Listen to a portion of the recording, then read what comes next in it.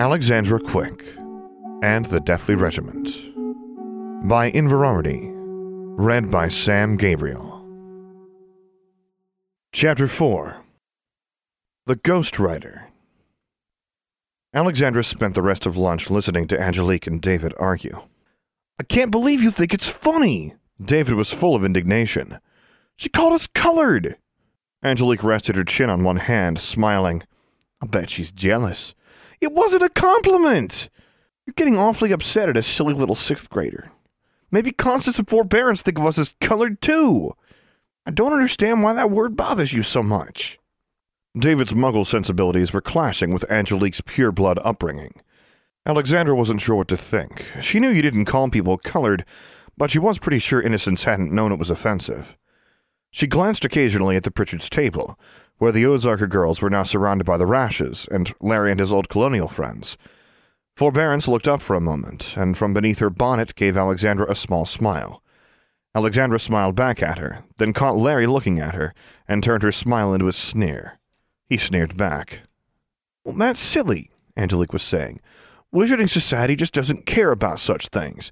It has nothing to do with how magical you are." "Right," David grumbled. "Wizards only care about whether you're pure blood or not." "Or have a dark wizard for a father," Alexandra muttered. Angelique looked taken aback, and then she put her hands on her hips. "You know, I don't think I like boys with no sense of humor." While David stammered, Marguerite walked over to their table and announced that they would be going to Boxley's to pick up their textbooks. Constance and Forbearance rejoined them, still looking at Angelique resentfully. "David," said Constance, "Innocence didn't mean—" Yeah, whatever, forget it," David said brusquely. Oblivious to the tensions among her charges, Marguerite led them back upstairs and out of Grundy's, and down the street to Boxley's Books. There was still quite a large crowd there. Alexandra saw a poster in the window that said, "Book signing today by Simon Ghastly Grayson." The moving wizard photograph below the banner seemed to be in black and white. It showed a long-haired man wearing a black shirt and matching pants, unusual for wizards, fading in and out of sight. Inside the store, Marguerite handed them all slips of paper. "Here are your required books for this year. I looked up each of your class schedules before leaving Charmbridge, so everything each of you needs should be here. Alexandra, remember your scholarship only covers required textbooks." Alexandra nodded. She was grudgingly impressed by Marguerite's efficiency. Magical Beasts of North America for her Magizoology elective was listed along with the usual required textbooks for 8th grade. Half of the store was filled with witches and wizards waiting in line for the book signing. Most of them were middle-aged or older, and Alexandra saw many wearing tie-dyed t-shirts or fluorescent sneakers beneath their robes.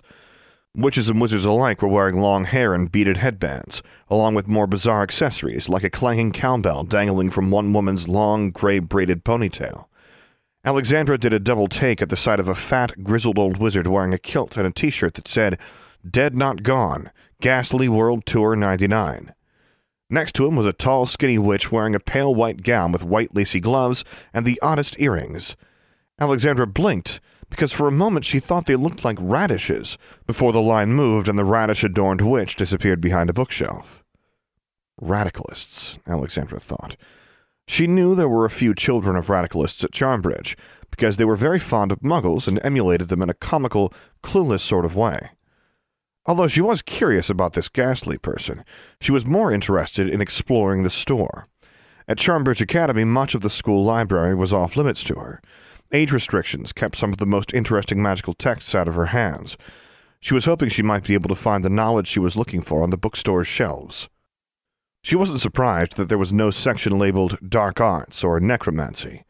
Nor did browsing the Spirit Matters section turn up any books about raising the dead. However, as she edged her way past some of the customers crowding that end of the store, she saw a sign pointing towards one corner. Very special interests, adults only. That sounded promising. She followed the arrow and found a door made of black oak, almost invisible until she was standing in front of it. The same sign she had just seen was hanging on the door, in much smaller print. She checked right and left over her shoulder. No one was looking in her direction. She reached a hand out and froze when a high nasal voice demanded, "Can you read?" She looked up and saw a small portrait hanging over the door. It was a painting of one Justice Boxley, a surprisingly young-looking wizard despite his long beard. He was scowling at her disapprovingly. "Can you read?" Justice Boxley repeated.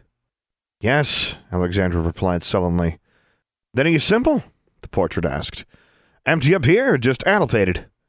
He pointed a finger at his ear and made a twirling motion. She glared at him. "Is that how you're supposed to talk to customers?" He snorted.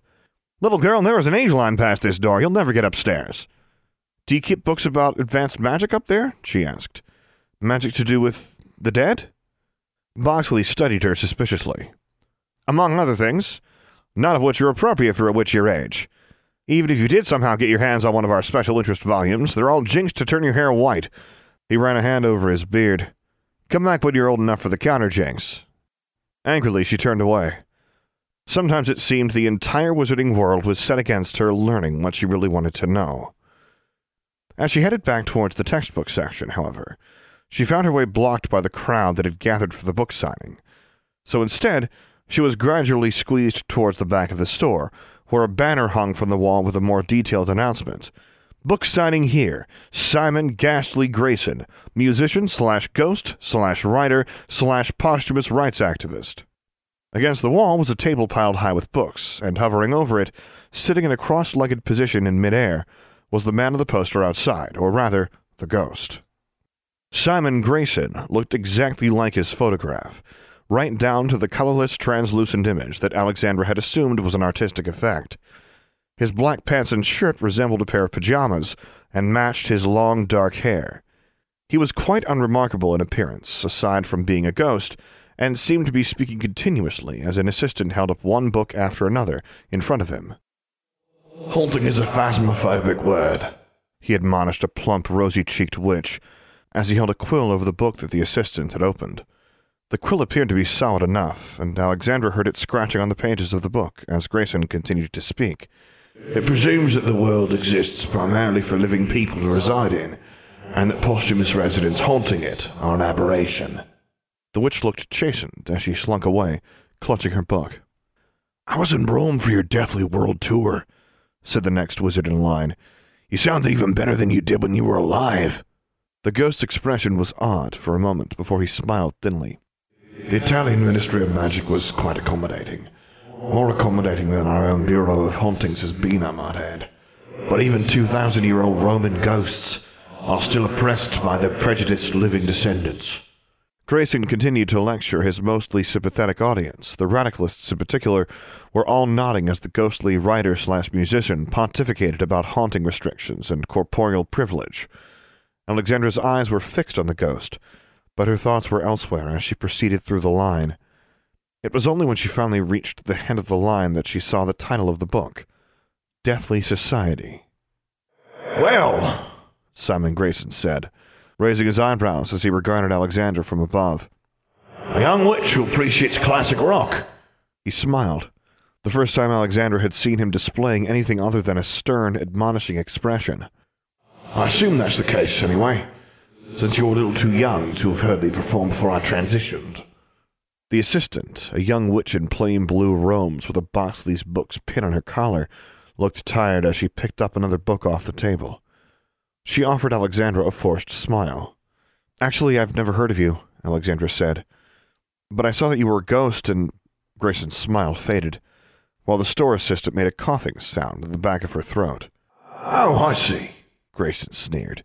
The table beneath him trembled suddenly, and the assistant grabbed at a pile of books, threatening to spill off of it. The ghost abruptly descended, until he was nose to nose with Alexandra in the blink of an eye, and she was staring him in the face. His eyes were now glowing a pearlescent white, and she could feel a chill radiating from him as he spoke. "What are you, muggle-born? Never seen a real unliving ghost before? Go ahead, little girl, take a good long look at the spook. Shall I say boo and rattle some chains for you?" "I've met ghosts before," she said. "I just wanted to know how you became a ghost." The ghost stared at her, and though she wasn't intimidated by his gaze, the cold that poured off of him gave her goosebumps. "How did I become a ghost?" His tone was mocking. "Are you seriously asking me that? Are you asking me how I became a ghost?" Abruptly, he rose high overhead, darting through the air like a fish as books flew from the table, accompanied by a little cry from the witch trying to keep them in place. What is this? I've 12-year-old girls asking me questions like, I'm 13, Alexandra said. How did I become a ghost? As if I'm a personal spirit guide to the afterlife. More books flew off of nearby shelves as Grayson's voice rose to a screech. This is corporeal privilege. You don't give us the most basic courtesy of educating children about the posthumous population so that we aren't obligated to answer questions about our personal transitions. I'm sorry, Alexandra started to say, and then the ghost was looming over her again, enveloping her in his chilly aura. Just to satisfy some morbid, trivializing, adolescent fascination with death, he bellowed. You children who are so desperate to shock the grown-ups by playing in darkness. Where's your black makeup, and your little green skulls, and your silver mask to uphold Mummy and Daddy with? Alexandra's eyes narrowed, and she resisted shivering. I'm not fascinated by death, jerk! The angry ghost pulled back at that and glowered at her. My brother died, and I thought maybe you could tell me why he didn't come back, she said, in a quieter voice. Her words caught in her throat. Until that moment, she hadn't actually been certain why she wanted to talk to the ghostwriter. Angrily, she turned away. Sorry I bothered you. You know, if you don't like people asking you questions about being a ghost, maybe you shouldn't go around trying to sell books about being a ghost. She was probably going to get in trouble for that, she thought. The older wizards and witches around her were staring at her, and she saw Marguerite in the back of the crowd, looking horrified and dismayed. She started to make her way towards the senior, expecting a scolding, and then Grayson said, Wait. The other bookstore patrons backed away from him as he descended to float next to Alexandra once more. She paused, but didn't look at him. The ghost made a sound like a groan echoing from inside an empty cupboard. We get asked that all the time, you know, he said. Everyone has loved ones who have passed on, and they all want to know what happened to them, and why they can't talk to them. His tone was less angry now. He just sounded exasperated. Alexandra looked up at him with a frown. What do you expect? She asked. The ghost regarded her for a moment, then let out a long, whispery sigh. I can't give you the answers you're looking for. No ghost can. But I can give you a complimentary copy of my book. He snapped his fingers. His quill floated towards him, and the bookstore employee, who was still trying to restack the books he had sent flying, hurried over with a copy of Deathly Society. What was your brother's name? He asked, a little more gently. Maximilian, Alexandra murmured. The ghost nodded, and scribbled something on the title page. The assistant witch snapped the book shut and handed it to Alexandra. If your brother has passed beyond, then he no longer needs your help, the ghost said. Death has claimed him. Save your concern for those who are still with you, the corporeal and the posthumous. Thanks, Alexandra mumbled, and pushed through the crowd, clutching the book to her chest. Everyone parted before her. Have you got all your school books, Alexandra? Marguerite asked. Alexandra had to admit that she hadn't actually done any of her school shopping yet. The chaperone tapped her foot impatiently, while Alexandra hurriedly gathered the textbooks on her list. Outside, everyone was waiting for her. While Marguerite looked irritated, her friends offered sympathetic smiles. With their school shopping done, they had nearly an hour before the rest of the Charmbridge students would be gathering to reboard the bus. Marguerite gave the 8th graders permission to walk around the plaza at the center of the Goblin Market. Can we go to Goody Pruitt's? David asked, pointing at the ice cream shop in the corner. He glanced at Angelique, who smiled coyly. Marguerite eyed the 2 younger students. All right, but don't go anywhere else. They are sweet! Constance sounded mildly scandalized as David and Angelique walked across the plaza together and into Goody Pruitt's witch-made pies, cakes, and other confections. They're still too young for courting, said Forbearance. Who's courting? Demanded Benjamin, as he and his brother joined them. Alexandra realized the Rash twins must have followed them yet again from Boxley's books. Constance gave him a forced smile. Now, Benjamin. We weren't talking to you, Alexandra said. Benjamin glowered at her while Mordecai looked on, stone-faced, but Marguerite was standing only a few feet away, watching all of them. Alexandra realized the rashes weren't going to go away, and she didn't feel like standing there exchanging glares. "I want to go to the outpost," she said to Marguerite, pointing across the street. Marguerite looked doubtful. "You let them go?" Alexandra gestured at the Goody Pruitt shop where Angelique and David had gone. "I just want to send an owl." "Oh, all right. But straight there and straight back, and don't cause any trouble." Alexandra bit her tongue and nodded. She walked across the plaza, pausing as a shiny brass clockwork golem cut across her path, oblivious, scooping up litter from the street. The owl post was a small, round tower with large open gaps in the walls, high above the surrounding buildings. A steady stream of owls was flying in and out through the gaps, and Alexandra noticed several clockworks diligently scraping droppings and feathers off the ground. Suddenly those wide-brimmed hats so many witches and wizards wore made more sense. She looked up warily as she darted through the door into the tower. There were a fair number of customers waiting in line. Alexandra was surprised to see that one of the outpost employees behind the counter was a goblin, looking just as surly as the one she'd seen at Gringotts the previous year. She purchased 2 small mailing scrolls and went over to the table set up to one side to hastily pen letters to Anna and Julia. She had written to Julia a few days earlier, so she mentioned only that she was in Chicago now, and asked Julia to continue writing to her from Salem, where her sister would be starting 10th grade. They had talked often during the summer of Alexandra coming to visit again, but the Department of Magical Transportation's travel restrictions had quashed those plans. Julia had suggested perhaps a Christmas or Easter visit, and Alexandra hoped that would be possible. The returning to Croatoa also filled her with an uneasy, hollow feeling deep in the pit of her stomach that she refused to think about. Her letter to Anna was briefer, saying only that she was worried, and asking the other girl to write back, or better yet, call her. Of course she's okay, she thought. Anna's family had probably just gone on vacation or something, or maybe her father was bringing her to Charmbridge personally, on a flying carpet perhaps. Then came the undesired thought. Maybe he decided not to send Anna back to Charmbridge at all. Alexandra tried to practice her occlumency, pushing that thought down deep where it wouldn't bother her, and got back in line to mail her scrolls. "But doesn't it concern you when governors have been given the power to declare virtually anyone a dark wizard?" asked a man with mutton chops and a stovepipe hat standing in line ahead of her, wearing the breeches and overcoat of one of the old colonial communities. He had apparently been arguing with a taller, plumper wizard, who looked grandfatherly with his long white beard flowing down the front of his robe. "I think it's about time the Wizards' Congress realized we're at war," the bearded wizard said, in a deep, booming voice. "I should have shut down the Automatica while they're at it," grumbled a witch wearing traditional black robes and a tall, pointed hat. "I don't like the Automatica or any of these other newfangled contrivances, clockworks and flying carpets and other foreign fancies, but I don't like this Wodamned Act either," said the old colonial wizard, shaking his head. "Well, I think the Wodamned Act doesn't go far enough," the tall, grandfatherly wizard said. "You know that the enemy has a daughter going to Charmbridge Academy, don't you?" "I've heard," said the witch, as Alexandra stood very still. "So why haven't they interrogated her?"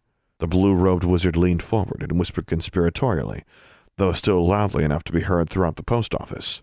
"I've heard 2 of the enemy's children went through the Veil to treat with dark powers, and it was only the girl who came back." Alexandra looked straight ahead, with her teeth clenched together so tightly her head started to hurt. "Not sure I believe such tales," the old colonial said, his brow wrinkling beneath the brim of his hat. "Why hasn't the little sorceress been chained up?" demanded the first man, brushing aside the other wizard's skepticism. "It might bring her father out of hiding."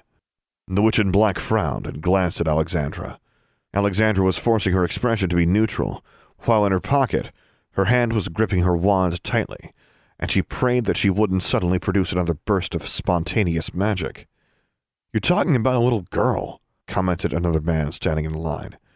"We don't punish children for the sins of their fathers." "How many people died in the Roanoke Underhill?" The wizard with the long white beard was sounding less grandfatherly all the time. "And how many will die when the enemy strikes again? If cruciating one sorceress will save hundreds of lives—" "Now, you can't be serious," said the witch. "Of course I'm serious. We're dealing with the Dark Invention. As far as I'm concerned, they should bring back Dementors." There were a few gasps from the other people in line. Alexandra didn't know what Dementors were, But she was grateful when one of the outpost clerks called the elderly wizard to the counter next, and his rants were cut off as he began arguing about the rising cost of pigeon rate postage. Alexandra took slow, deep breaths and practiced pushing away her thoughts again, until it was her turn. The goblin hardly looked at her as he made change for the golden eagle she handed him with her letters, shoving a few pigeons back across the counter at her. Alexandra pocketed the change and hurried out of the outpost, before the adults resumed their conversation. Agitated, she walked back across the plaza and saw David and Angelique headed in the same direction. The two of them were both holding cones of Wyland West's 99-flavored ice cream. David nodded at her, then gagged as he licked his ice cream. Ew! Tastes like wet dog. Who'd make an ice cream flavor out of that? Angelique giggled as she licked her scoop. I got peppermint. And then she almost dropped the cone. Darla! She squealed. Alexandra froze. So did David. In front of the Colonial Bank of the New World, a girl in frilly pink and gold robes, with her hair falling around her shoulders in tight black ringlets, turned and stared at them. Her hand was resting on the shoulder of a younger girl, who was also wearing a soft pink robe. Alexandra thought she looked about Bonnie Seabury's age. But it was the older girl on whom Alexandra's attention was fixed. Darla Dearborn looked almost blank for a moment, as her eyes quickly scanned the crowded plaza, and then her gaze settled on Angelique, and her face broke into a smile. Angelique! She leaned over and whispered something in the ear of the dark-haired younger girl, while Angelique hurried across the plaza, leaving David behind, standing there dumbfounded.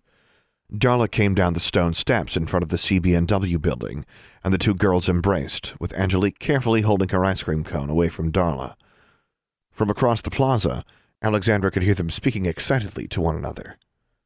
She slowly walked over to join David. What the hell? David muttered. The last Alexandra had seen of Darla Dearborn had been during a furious magical duel. Darla and John Manuelito, the leader of the Mors Mortis Society, had tried to prevent Alexandra and her brother from opening the gate to the lands below. Alexandra and Maximilian had left the two Mors Mortis Society members battered and unconscious on the floor of the cavern beneath Charmbridge Academy, and when Alexandra had returned, she learned that Darla and John, along with nearly a dozen other MMS members, had been expelled for practicing dark arts. Now she wondered if it wouldn't have been better if Darla and John had won that fight.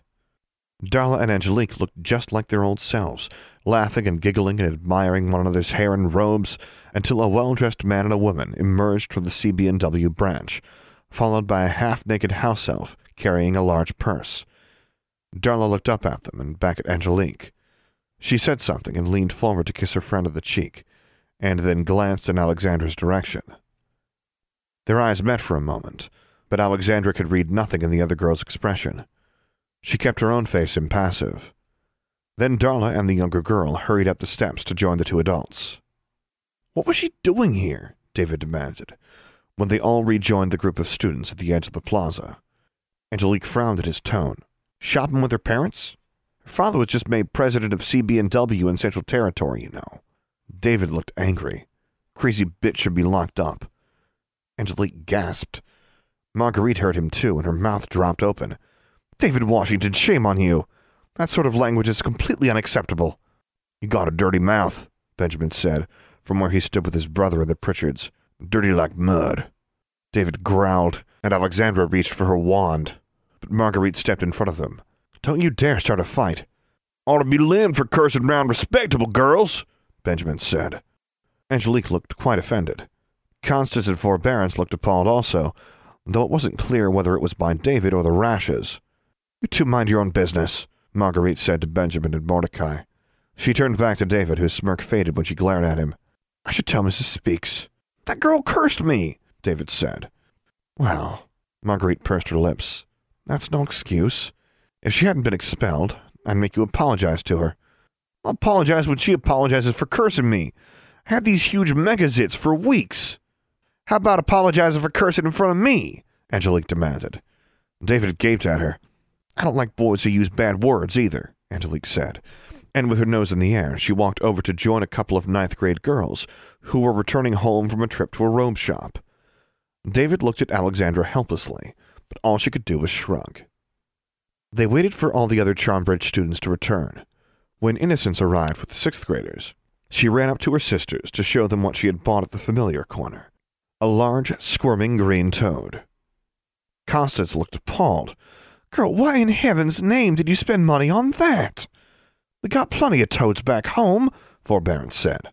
"But Mr. Jolly said this ain't just a toad, it's a familiar." Innocence hugged the poor creature to her as its legs kicked frantically. The ride home was even less fun than the ride to Chicago had been.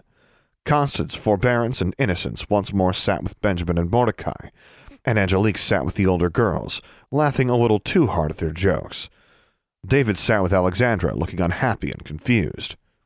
Eventually, they started a game of wizard chess to relieve the boredom. Alexandra was rather glad when they reached David's house in Detroit before they could finish the game, as she was losing. "Lucky," he said, packing up the pieces. "I'll totally own you next time." "Yeah, whatever." Her retort lacked conviction, and he paused for a moment before shouldering his bag of school supplies. "Hey, don't worry about Anna," he said. "I'm sure she'll be there when school starts." "Sure," she nodded. "See you next week." He glanced at Angelique and cleared his throat. "Bye, Angelique." The other girl paused. When David had gotten up, Angelique had suddenly become very animated in expressing her opinion of whether shimmering or iridescent trim was this year's fashion in dress robes. And she turned her head to look at him, as if only now noticing he was leaving. "Goodbye, David," she said rather coolly. David unhappily trudged down the aisle to the front of the bus, and Alexandra noticed Angelique watching him once his back was turned. "Bye, David," piped up Innocence as he passed their booth. "Hush, girl," Benjamin and Mordecai Rash both said at once, but then Constance and Forbearance both said, "Goodbye, David," as well. He turned to look at them and gave them a wan smile and a wave before exiting the bus. Alexandra saw his parents waiting outside the large house he lived in what was obviously one of the nicer parts of Detroit. With David dropped off, Alexandra was alone for the rest of the trip back to Larkin Mills. Angelique was not quite so active in her conversation at the next table over, and Alexandra didn't hear much conversation from the Ozarkers table at all. As the bus sped along the Automagica, Alexandra took out her signed copy of Deathly Society. Simon Ghastly Grayson's ghostly countenance leered at her from the back cover as he faded in and out of view, with his arms crossed over his chest. She could see a few other ghostly figures who seemed to be appearing and disappearing just out of view behind him.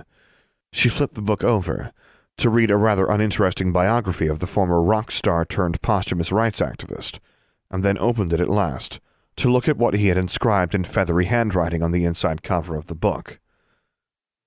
"For Maximilian and those who remember him, death only wins when you've been forgotten.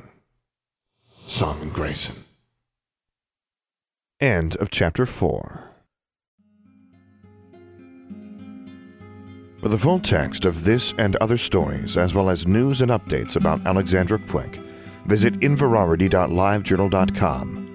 For more information about this podcast, visit samgabrielvo.com/Alexandra Quick. I am also easy to find on the Alexandra Quick subreddit and Discord server, where you can hear me record episodes live. Troublesome, composed by Dr. James Benighoff. Charmbridge, composed and performed by Tyler Parsons. If you have enjoyed this podcast, please take a moment to leave a review on iTunes or whichever podcast service you prefer. And finally, as always, thank you for listening.